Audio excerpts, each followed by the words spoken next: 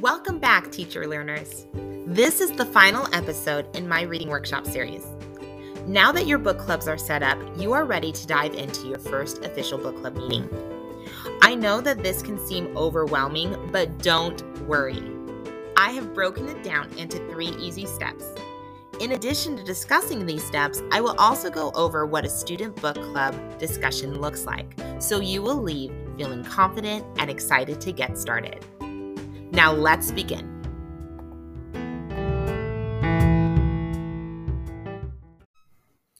Now, I know what you're thinking. Student-run book clubs? No way. You are probably imagining a chaotic zoo of children running amok with absolutely no learning involved. Okay, so that might be a slight exaggeration, but I am sure you are at least imagining off-topic conversation, off-task behavior. Remember how we talked about student buy-in for reading workshop? That same buy-in helps these book club discussions run smoothly. Since students are able to select their own book clubs and even apply for those book clubs, student ownership significantly increases. The thought process is that they, quote unquote, earned their spots in these book clubs. And here's a teacher tip. Really play it up when announcing the student book clubs. Congratulate them for being selected into these clubs, because even with older kids, this absolutely helps. Year after year, I have found that students are proud to be in these clubs. Therefore, they want to be successful. They just need to know what a successful book club looks like. Cue the teacher. That's where we come in. There are 3 easy steps to implementing successful student-run book clubs. Once the students are trained using these 3 steps, book club discussions will quickly become the best part of the day for both you and your students. Now, the first step is to assign roles in the book clubs. Make sure that every student has a job. This is critical to creating book club meetings where all students are engaged. What you don't want is to have half the class chit-chatting away while the other half passively listen. Having said that, I recommend allowing students to choose their roles. By allowing students to select their roles within their own book clubs, again, you are increasing student ownership, and you may actually be surprised. I often find that students who I would have never expected to lead a group choose to be the book club leader. Many students are more comfortable leading a small group with the book they chose rather than speaking in front of the whole class. These book club roles give even the shyest of students the opportunity to step out of their comfort zone in a safe, more comfortable setting. As I mentioned in my last episode within this reading workshop series, I recommend that book clubs are comprised of 3 to 5 students. The sweet spot is 4. I include 4 roles in book clubs, but if you have less students in each club, either remove the optional role or have the leader take on 2 positions. For groups with more than 4 students, you can have 2 students share a role. Now, the book club roles that I have are leader, timekeeper, note taker, and communicator. The leader is responsible for facilitating the discussion by encouraging everyone to share and asking follow-up questions. The leader is also responsible for choosing the big idea question, in other words, the writing prompt for each meeting. The timekeeper keeps the group on task and focused. That person is in charge of moving the group through the 3 parts of a book club meeting and is responsible for leading the group in creating a reading schedule. The note taker takes notes. He or she will jot notes of what was discussed for each of their book club meetings. The communicator shares what was discussed during each meeting with the class and the teacher, and is also responsible for asking the teacher questions when needed on behalf of the group. This way, you as a teacher are never bombarded by all 30 of your students at the same time. Rather, you only have a couple students coming up to you when needed. Step 2 is to create a schedule, and this step requires some brief training. In order to have your students create a reading schedule, you need to train them how to backwards plan. And let me just say, what an awesome skill for your students to have, anyways. This is something that they will use for the rest of their schooling as well as their future careers. What I would do is to make sure you give them an end date and then also let them know how often book clubs are going to meet. Now, this is heavily determined by your own classroom schedule. If you use book clubs as a supplement to your ELA curriculum, you might only want to meet once a week.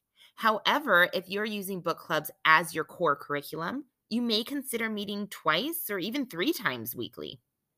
I have done it both ways, and both ways were very successful. But now I use book clubs as part of my core instruction, and therefore we meet about twice a week. The other 3 days are set aside for a mix of independent reading, intervention, mini lessons on reading skills, writing lessons, and occasional assessments. If you want to learn more about when I implement reading intervention, make sure to look at my earlier episodes on Reading Workshop, specifically the first one where I go over goals. Once you know how often your students will meet with their book clubs, it's time for them to create their own reading schedule. Now, if you want a freebie that's going to help you get started with this, go to learninginprogress.com, go to my book club discussions blog post, and you'll see a downloadable freebie that I think will really help you get started. Step 3, facilitate your first meeting. Yes, we are now into the heart of book clubs. Your students have been assigned jobs at this point, and your book clubs are planned. Now it's time for your first book club meeting. And trust me, it is all going to work out.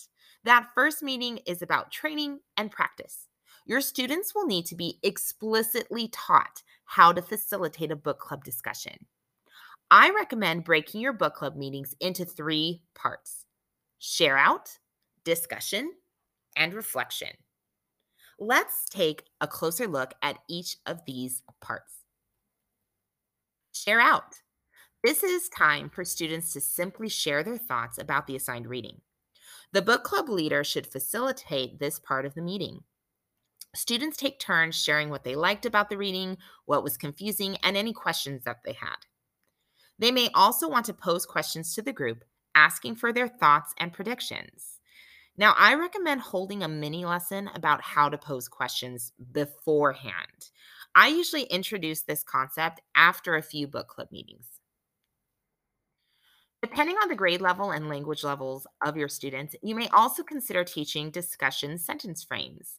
For example, I agree with, I respectfully disagree. In other words, for example, I often teach a mini lesson on this before our very first meeting. I then provide a cheat sheet or an anchor chart for students to refer to during their share out. I would highly recommend at least having a mini lesson on this topic, even if it's a brief review. And for your language learners, you might even want to consider providing them printed sentence frames that they can keep in their journals and bring out whenever they meet with their book clubs. That might encourage them to participate and make them feel a bit more comfortable. This part of the meeting should only last about 5 to 10 minutes. It acts as a brief warm up for the students that will allow them to get more comfortable with sharing their thoughts, as well as provide them an opportunity to simply share their love of reading. This part definitely helps build a sense of community amongst the book clubs. The timekeepers are responsible for keeping track of the time. Once 10 minutes are up, they will move the group along to the next part of the meeting, which is the discussion. The goal of the discussion is to practice whatever reading skill you have chosen to target. This is the time that students find evidence and examples from the text to help answer a big idea question. You can either provide the question you would like the groups to answer, or you can have the groups write their own questions. I have done it both ways. For me, I often start book clubs by providing the questions. And then over the course of the unit, I teach the groups to write their own questions. Allow me to explain. For the first couple meetings, I provide the questions, and these questions include both academic and content specific vocab. Now, I actually encourage you, if you go this route, to talk about why the questions are strong questions. Really dissect that question. Make sure students avoid yes or no questions. Teach them what an open ended question is. Make sure their questions include some of that vocab you've been practicing. I like to lead mini lessons on identifying the vocab terms within the questions themselves. Essentially, we're learning what makes a strong question. And ideally, these book clubs will be scheduled after students are familiar with some vocab words. On my blog, I included a table that you can actually walk through. It goes from basic vocabulary to really specific and challenging vocab. I'll list a few of those, but make sure you check out the blog post if you want to see the full list.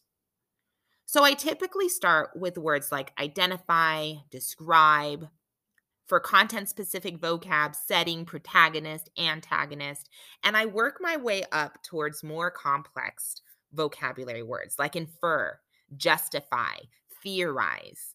And for content specific, things like mood or tone, motif, symbolism, theme, perspective. Again, make sure to check out that list if you're interested. Now, after the first few meetings, I start having the clubs create their own questions. I often give them vocabulary that must be included in the question. For example, if we are learning about multiple perspectives, I may ask them to include the words point of view or perspective in their questions. I may even ask them to include specific academic vocabulary words, such as examine or compare and contrast. You could even have the communicators show you the question for approval. Now, I recommend doing this at least the first couple of times so you make sure the book clubs are on track. Once students are comfortable with this process, you may want to consider allowing them to develop their own questions without identifying the required vocab for them. This gives them the chance to reflect on what they have been learning in your lessons. This also gives them the opportunity to apply the vocabulary words to their own questions. I noticed that once I gave them this freedom, their understanding of both academic and content specific vocab soared. This process also increased the student buy in, as we discussed earlier. Once the questions have been written, the book clubs then switch their attention to gathering evidence from the text to answer those questions. They flip through their books, jotting down page and chapter numbers, as well as direct quotes. This is also the time that you can provide intervention. First, check in with each club, noting if any specific groups need teacher support, and afterwards, meet with individual groups that may benefit from a small group lesson. The last part of a book club meeting is the reflection. After the book club discussion, which should last the majority of the time assigned for ELA, it is time for a brief reflection. This can take one of two forms. One, it could be a written response to the big idea question. And these written responses could even act as informal assessments should you need a grade for your gradebook or if this is at the end of a unit or a skill that you've been teaching for a while. The second way that a reflection can take place is a group report where each book club shares their thoughts and evidence verbally with the class. For me, I typically plan a mix of the two options. The written response is completed by individual students, though they are allowed to receive peer support from their book club members. This definitely helps your struggling writers because they have some peer support in the process. Now, this whole process takes no more than 10 minutes, so it should be a short written response, not like a full essay. Students simply look over the notes they took during book club discussion and use that evidence to compose a brief paragraph response to the big idea question. I highly recommend having students create a writing checklist that includes the writing skills you have targeted as a class. For example, if I taught them mini lessons on writing strong topic sentences and using transitions with commas earlier in the month, I would make sure those goals are included in the writing checklist. I would instruct the students to read their writing and only check the topic sentence to make sure it clearly introduces the topic. Then they would read their writing again and only check for evidence. Last, they would read their writing a third time and only check for transitions and commas. You could even, if you have time, have them do peer reviews within their book club groups. This process teaches them how to self correct their own writing. It also reinforces the writing skills that you've taught in previous lessons. I try to schedule at least one group report for each reading skill. For example, if we're learning about analyzing themes over the course of a month, I will plan to have the book clubs report their findings at least one time that month.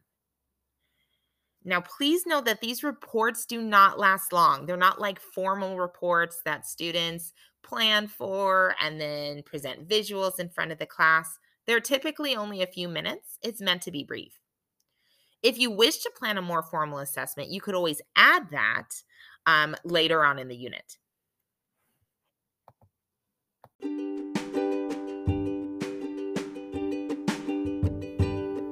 Now, I hope you are feeling prepared and eager to get started on your first book club discussion. I'm sure your students will find these book clubs as engaging as mine do, and I can't wait to hear about their successes. Now, I have a summer season coming to this podcast where I will discuss a list of recommended professional development books as well as some tips for long-term planning during the summer. The first episode will air on Sunday, July 24th, and the second will air on Sunday, August 7th.